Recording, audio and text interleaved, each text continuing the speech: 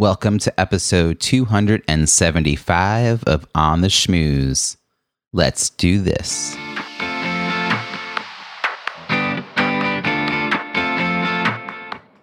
Welcome to On the Schmooze, the podcast that highlights talented people from different fields, explores how they built strong networks, and overcame challenges on their way to becoming successful leaders.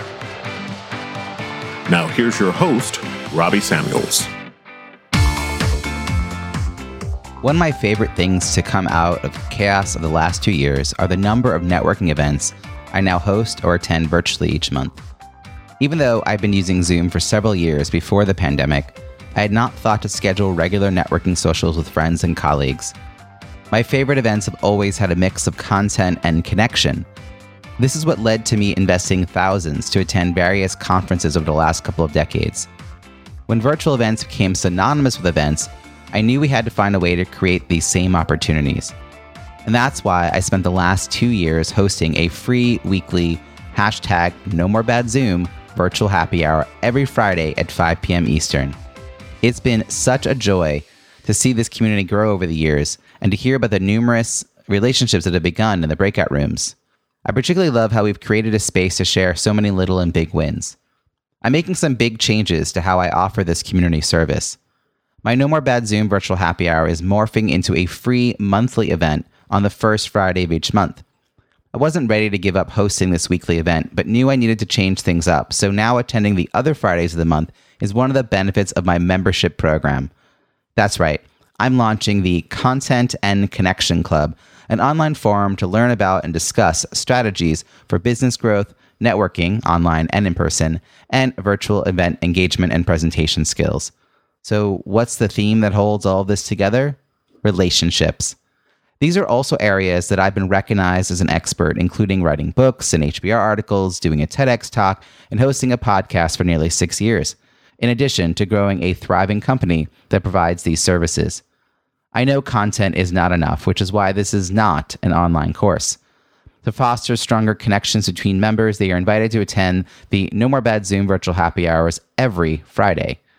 You've signed up for the Content and Connection Club so you can join us each week. In addition to the online discussion forum, you'll network in breakout rooms, learn a quick tip from me, and get answers during an extensive Q&A. The cost to join is just $10 a month if you join before the end of April, and then $25 a month for everyone who joins after, and half the proceeds will be donated to Feeding America. You can learn more at contentandconnectionclub.com. I'm creating this club to create a more intentional community because I know how valuable the relationships are that grow from regularly engaging with a community of entrepreneurs. We'll welcome newcomers to join us once a month for the free event and develop stronger bonds with club members who attend weekly and engage in the online forums. I've grown online communities before to thousands of members, and I'm excited to do so again now that we have better technology to engage with each other and create strong connections. Learn more at contentandconnectionclub.com. Now, on to this week's interview. Today's guest has been called the Da Vinci of visionary leadership, named among the top 8 global experts in leadership and shortlisted for the Distinguished Award in Leadership by Thinkers 50. He's a global thought leader, author, business educator, consultant, and C-suite coach. He is helping companies to create and execute their vision and achieve superior business performance. You can find him on Global Guru's Top 30 in Leadership and is the #1 global leading coach, Marshall Goldsmith, Thinkers 50. His research identifies entrepreneurs and managers' strategic needs in the areas of leadership and helps leaders become the masters of the future and achieve new levels of success. He's the author of 5 books, including The Vision Code, Leaderology, and Corporate Superpower. Please join me in welcoming Oleg Konovalov. Robbie, thank you very much for inviting. Great to talk to you. Thank you. Oleg, thanks so much for joining us from Moscow, Russia. Thrilled to have you here. And as I just mentioned a moment ago, this show is all about building strong networks, but the context is leadership. So tell me, how do you define leadership and when did you realize you have the skills to lead? Leaders, actually, it's not a simple definition. And there are many definitions of leadership. And it doesn't mean that one is wrong and one is right. But it's all about how do I able to define what future will be and how I would be able to lead people into that future. It's about actually mindset that is attuned to the future. It's not about solving today problems. We'll have millions of problems around us, problems like mosquitoes. They're biting us all the time. You can't kill them all. You better look for solutions, which would be great for tomorrow and make them a reality today. And back to your question, you see, in old days, I served as part of a national service in the former Soviet Union in the army, which was fairly tough for a couple of years exercise. And I was like in a special squad, so I got a good experience of facing or leading people in a tough situation without being a formal leader. It's not about your title.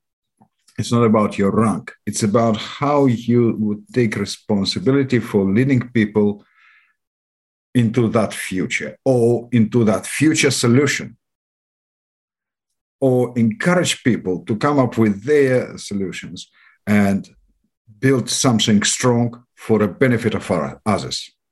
Really like your emphasis on future thinking in leadership. Not just saying there's a problem today or resolving, but it's the person who's thinking forward to what's coming next. What do we need to do to really make maybe a better solution in the long run, but also an eye towards how do you gather people around that future forward momentum idea? We all, most of us, are very strange creatures. Most of today leaders, they have a problem which I call the mind lock. We're thinking too much about the past, a little bit about the present, and almost nothing about the future. So there are many leaders, or so-called leaders, in all countries and all industries, that they're trying to get to lead the people into their own past, and they're trying to repeat the same mistakes again and again and again. It's not good. Mm. And one of the traits of proper leaders is they think solutions, they don't think problems. Mm-hmm. And actually, this is a very interesting difference. When you walk into a room and you could listen to people what they're chatting about, I'm not very keen to associate myself with people who talk only problems. I prefer to be with people who talk solutions. Right. And that is a very interesting difference. We'll have problems, as I mentioned. Come on. Yeah, we all do. We could build them on and on and on, but we're just dragging them into tomorrow, and we're afraid of that tomorrow. No, come on, create something bright. So you mentioned a little bit the service that you did, and that is clearly an opportunity to step up. I'm kind of curious, even if you went further back, Oleg, in life and into who you were in grammar school, growing up, were you the kind of kid who organized other kids in the playground? Did you run for office in student, government? Did you did teachers see you as having that potential, or did you kind of hang back and you're a little more reserved?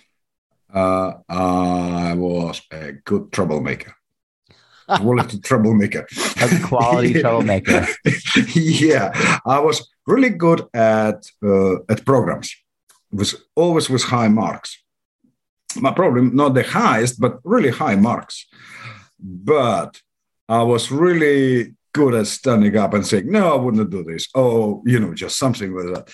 And of course, I got a bunch of people around me and some kind of doing the same things.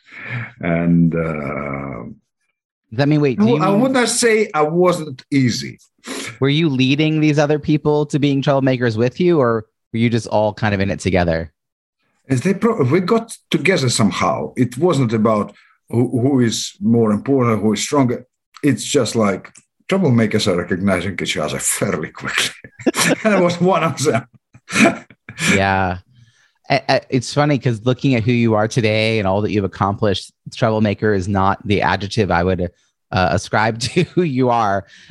So was there a person that kind of helped you put you in a path to help you sort of think about how your life could be? It's life lessons. But actually, there is nothing wrong of being a troublemaker in a good sense, because you're not about to do something very nasty. No, it's not about this. It's not to level something right. Really, really bad calls. No.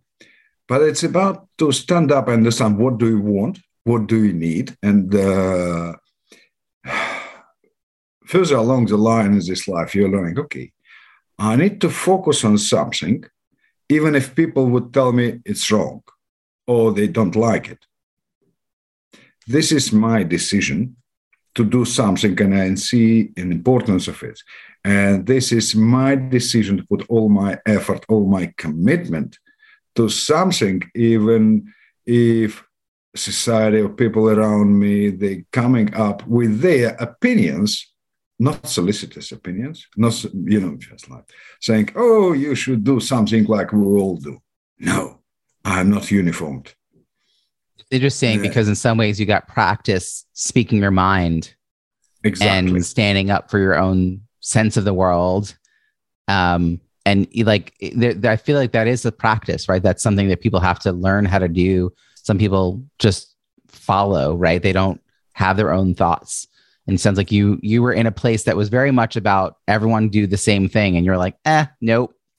No. The more rigid the place, the less likely you were to want to subscribe to that. It's boring. Nothing interesting in it. Boring. It's boring.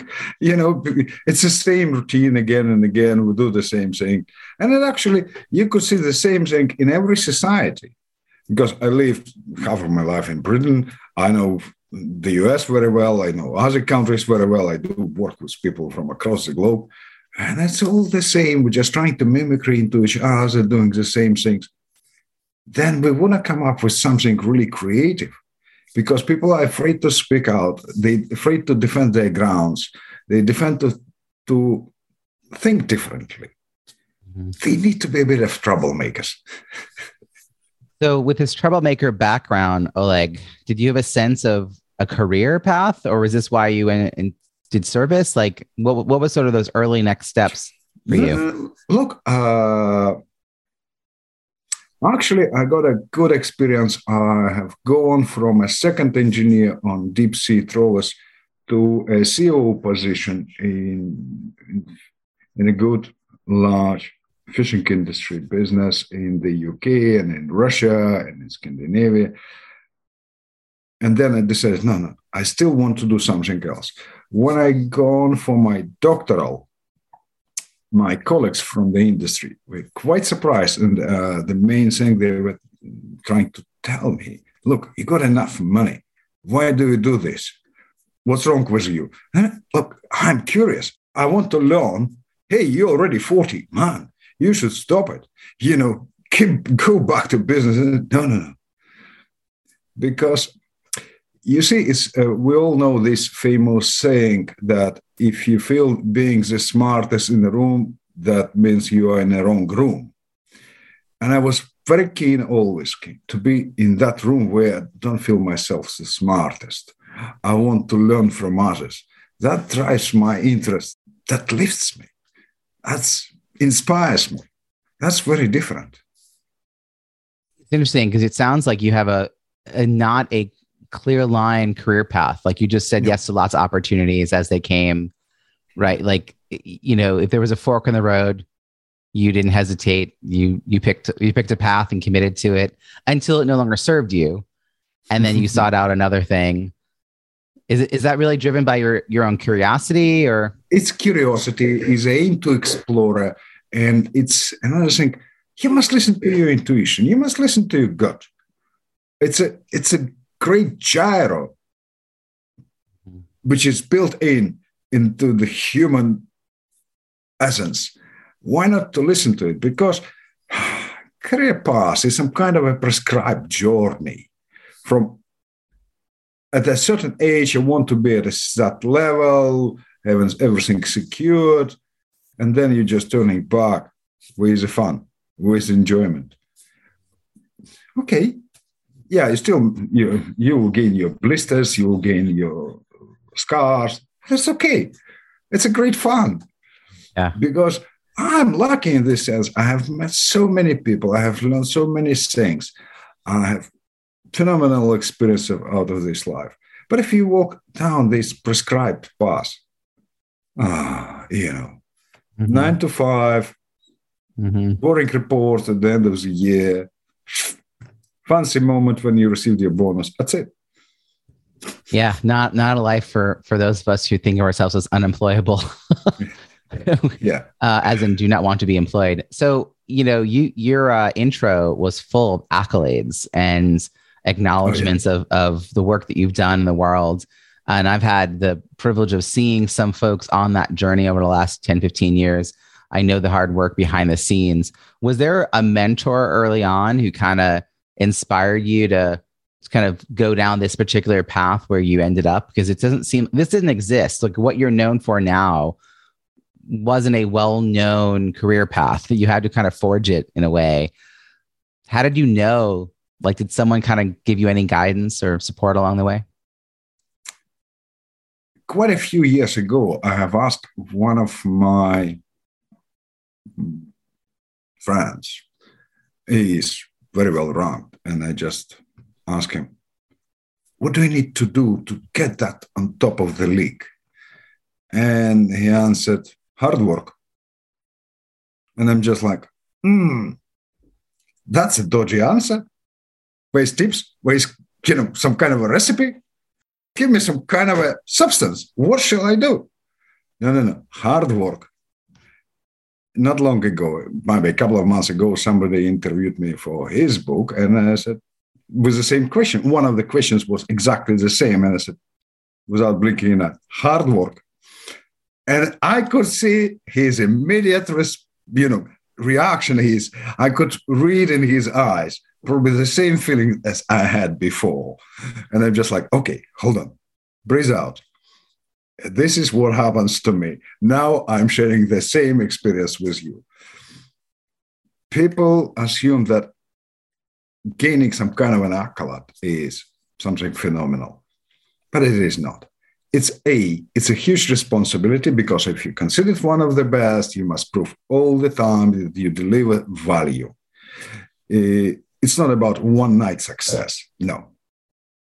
And I think no one see how much you are committed, that you are working hard, actually, much longer hours, less weekends you have with your family and many other things. And every book, every project, you are reinventing yourself. And of course, I learned a lot, for instance, from Marshall Goldsmith.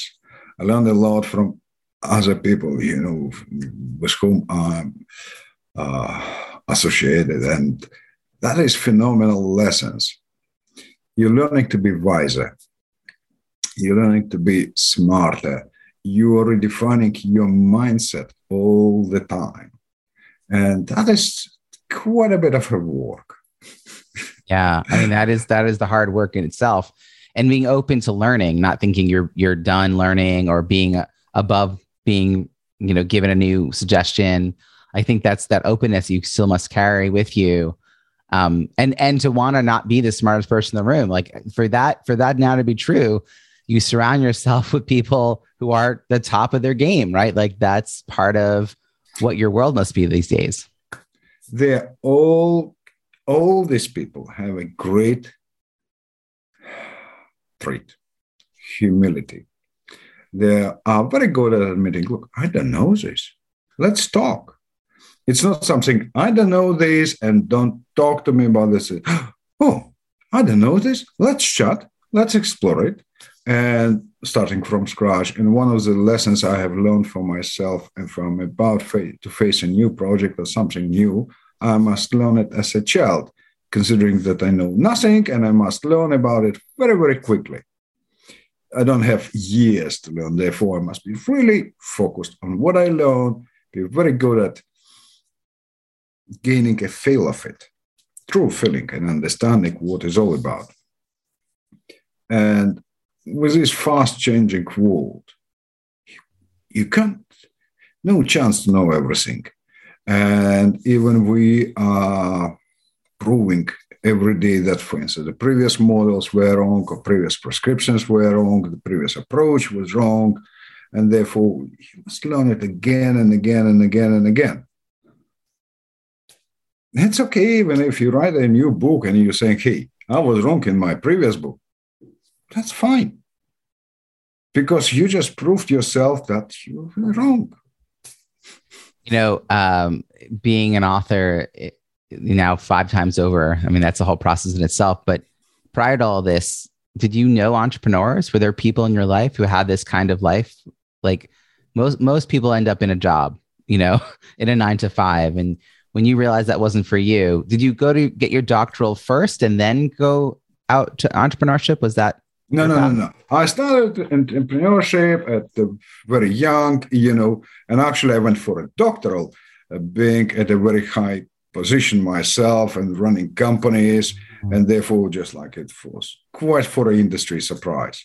I went for a doctoral I went for master's degree at 38. For a doctoral, I went at 42. Yeah. So I went quite late. I have a great friend, and we are working on a new book with him, John Spence. John became a CEO of Rockefeller Foundation at the age of 26. We're of the same age with him. So it was a great corporate journey, great corporate records. And he's now at the same position as me, thinking, writing, delivering value in a different way. It's more or less, but I don't know many people with such a trajectory. Yeah, it's a very unique one in some ways. Like, how did you start off on the entrepreneurship journey? What was the first steps in it? Were you thinking about being a coach or trainer? No. I spent many years purely in the fishing industry. But actually, when I got my doctoral, I realized, okay, I need to go just a bit further. And I started consulting. And then I wrote a couple of books, and people, and consulting people said, would you coach me? I said, I'm not a coach. But I already was teaching at business schools or lecturing. No, you could do it great. You do it well. You're already actually doing it. You just put a bit of structure. And I said, okay, let me try. And as well, quite well. So my visionary leadership coaching course is considered recently, it was announced, number 5 by Global Group Gurus as a top program. And I consider one of good coaches, probably the best in visionary leadership. But coaching is something very interesting. I coach people only on the subjects that I will coach myself. I don't coach people on things that I'm not very much interested or don't have a room for improvement. Because coaching is not just telling people do something from A to B. It's a joint journey. Or, we are walking hands in hands, somewhere into solutions which never been done before. That's a really interesting idea that you're choosing to focus your coaching energy on areas where you could still have room for improvement. That's really interesting. And that also keeps your mind really engaged. You must be more curious, more interested, and it's a co-creation then, like you're part of the journey with them. That's really interesting. And also another thing, you see, nothing is black and white. There are many things. And if you're not prepared to learn, you wouldn't deliver that value. It might be valuable today, but next year or even next month, it wouldn't be as valuable. And therefore, you must be prepared to learn. And if you're really interested in that subject, you will keep your eyes and ears open. You would learn, you will absorb, you will hone your skills and competences to the best possible level. But if you're not very interested, you just do another boring work. I got a client, tick a box, thank you, goodbye. Nah, it's not good. No. Even think, last 2 years, we are all residents of Zoom, right? We're actually citizens of Zoom. And think for a moment how you could keep the conversation with your client or course participants from across the globe without having that tactile contact. It's about how we create a value together. And what I'm always saying, we're here to reveal the greatness of each other. Therefore, I must be really great to recognize the greatness of another person and help him to reveal it. And therefore, I believe it's important to be open for exploring even your area, even further and further and further to make it really profound and valuable for people. That's really great. And you seem to offer value in so many different ways. So right now it's writing, clearly, courses, coaching. What are the other sort of ways that you're contributing? I do consulting, I do speaking, but I still trying to plan quite carefully. Okay, I have so many coaching clients, I have, I could do so many courses because still need a time for my family. I need to have a time for thinking. I need to have a time for doing a research on those new areas, because every book is a result of a real research. It's not something, I have an idea and I will write it down. No. It's a research behind it. So how do you think about parsing out your time then? I mean, this is because you offer value in the world so many different ways. And you're just saying you need time to think, of course, time for your family, time for research. Do you kind of focus like in a sprint model where you're focused for a period of time very intensely on a new topic, and then you move on to new things, like, and the rest of it, you sort of just figure out how to balance it all? Like, how are you managing your schedule? It's very simple. I know I'm playing with a time difference. Like if I'm in Moscow in the UK, I'm playing my mornings with Asia and Europe. Then I have a gap, and before America fully awakes and Europe and Asia becoming a bit quieter, I could take a walk. I could go to a gym or something like that. So I have a couple of hours to think about. Then I do Americas, and then I have a time to spend with my family. And when they're in bed, I could focus on my laptop and put whatever thoughts, ideas, or write something, or keep that conversation as we do now.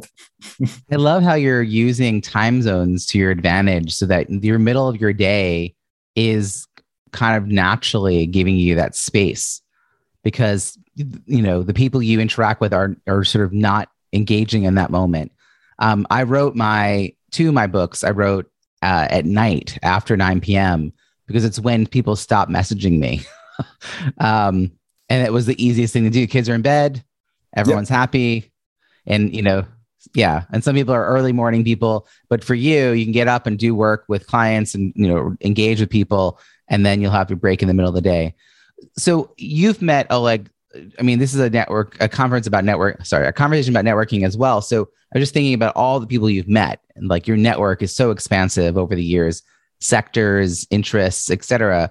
So you've got sort of the inner circle of people you're always going to stay in touch with, and that's just going to happen without a lot of effort. But I'm curious how you stay engaged with people who are sort of the second and third layers out, the people that you like, you enjoy each other's company, but maybe you usually would see them like once a year at a conference, or you work with them 5 years ago, but you don't really have a reason to work with them now. Any thoughts or habits, philosophies, practices around how you could stay in touch with and sustain those kinds of sort of looser connections? First, you see, networking, as my friend John Spence says, is 90% is giving and 10% is taking. Great. Another thing is, you see, when people talk about networking, they mainly assume that it's some kind of a formal introduction. And that's it. It's gone, and they expect that people would remember you forever. No, it doesn't work. I believe that a few minutes of informal conversation equals to a year of formal conversation. Therefore, be honest, be open, deliver value. And here comes an interesting lesson from those people who are times better than me. If you have your thoughts well structured, you becomes very good at delivering simple and valuable messages that people will remember, because they withdraw a value out of what you would share with them.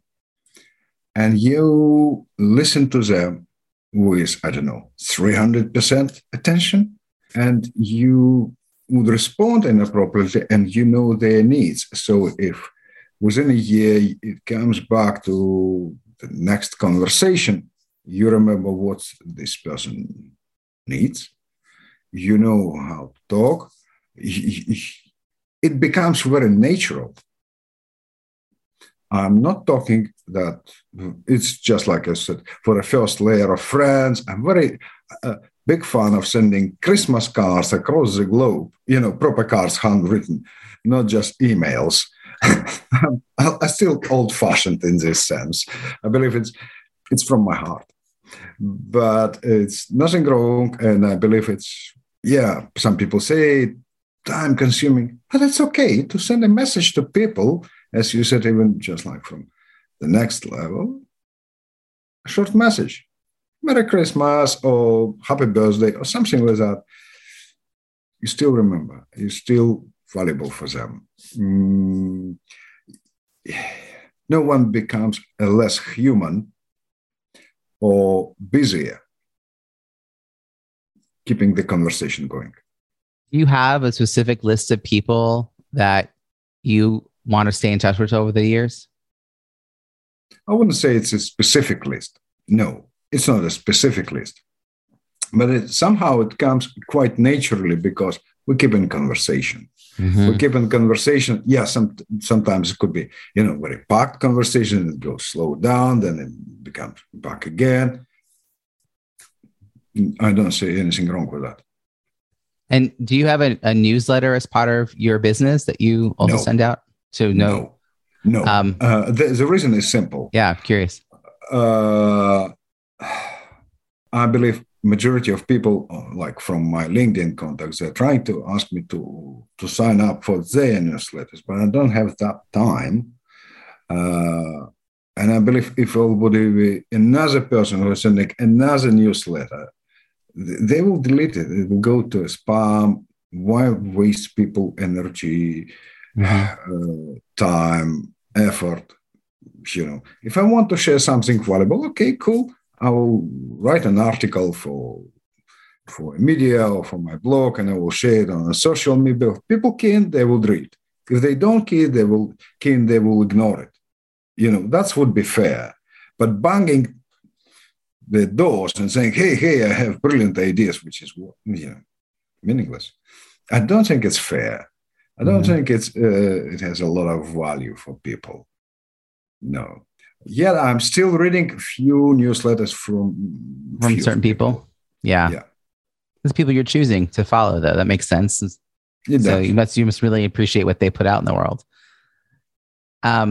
Is social media also some of the strategy when you're saying you're sharing the articles you're writing? Is that like a LinkedIn? Yeah, LinkedIn mainly. I do use LinkedIn mainly, and but what is interesting, it's not about gaining a number of likes. Right. Like is nothing. It's about getting that message. People say, hey, thank you for that. Or see the real comment, not just like, thanks for sharing, or, some kind of formal. But reading that sign, people are really responding to that topic. They're really gaining a value out of it, or it's of their interest, or it's counterintuitive for them, and that's worth exploring even further. This is quite important because at that moment, you're establishing a next level of communicating value with people, and that is something very interesting. Is gathering people been part of your strategy ever, like hosting dinners or salons? No, it's if it happens naturally, and You see, being a social media influencer, it's not my aim. I'm a solution finder, so I have a very different role. And even, okay, I would have less, I would say, social media followers, but the people, at least they would know what I do, not just my name. That's great. So one of my favorite questions to ask as we wrap up here is, if we were staying in touch and let's say we're meeting a year from now and we are celebrating all of your successes, what are you going to be toasting to? What are you most looking forward to in the year ahead? Personal, professional? None of the achievements are purely mine. For instance, if I work on a book, it's an editor, respondents. It's quite a number of people behind it, even if only my name on a title. Thanks to them. Robbie, thank you for inviting me for this conversation, because you're helping me to spread the word around that I'm not as bad person, but I'm okay. Probably not the coolest, but I'm still acceptable. Thank you. So you involved. Is there another book on the horizon? Well, yes. We are not opening much of a, we're still keeping it under the in dark, but it's in the process. Yeah, that's good to know. I imagine that also means more time to research, more people to talk to. It seems like you're a person who's going to continue to keep doing that because you love the learning. You're curious. You like meeting with people, engaging people's minds, whether it's online content or through your books. I'm very excited to learn more about your work now that we've met. I feel like I'm going to dig back through, and we'll put some information in the show notes. And speaking of which, how can people find you and follow your work? They could visit my website. It has all the contacts for my email, of course. It's olegkonovalov.com. And I'm happy to respond on LinkedIn and get connected. And I do respond to those messages myself. So it's not application or a bot answering it. It's me. Brilliant. Well, we'll put all those links in the show notes at ontheschmooze.com. Oleg, thank you so much for joining me for this conversation. Robbie, thank you very much. Thank you. I hope you enjoyed my conversation with Oleg. What is your key takeaway? Something you'll put into action this week that you'll benefit from for years to come. Share what resonated with you in the show notes at ontheschmooze.com. Look for episode 275. That's also where you'll find all the links and resources in today's show, as well as all the archived episodes. Reach out and let me know which are your favorite interviews. If you enjoyed this episode, please share it with that one friend you know would love to hear it. And don't forget to subscribe for free yourself so you don't miss next week's show. Are you a fan? That's awesome. I'd love to read your review on Apple Podcasts. It's easy to find our page at itunes.ontheschmooze.com. Thank you in advance and look forward to connecting again next week. We'll be interviewing another talent professional who's achieved success in their field or industry. I'll ask probing questions to get them to share untold stories about their leadership journey and how they built and sustained their professional network. Until then, have an amazing week.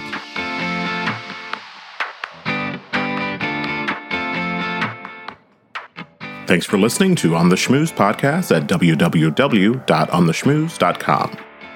That's On the Schmooze, SCHMOOZE.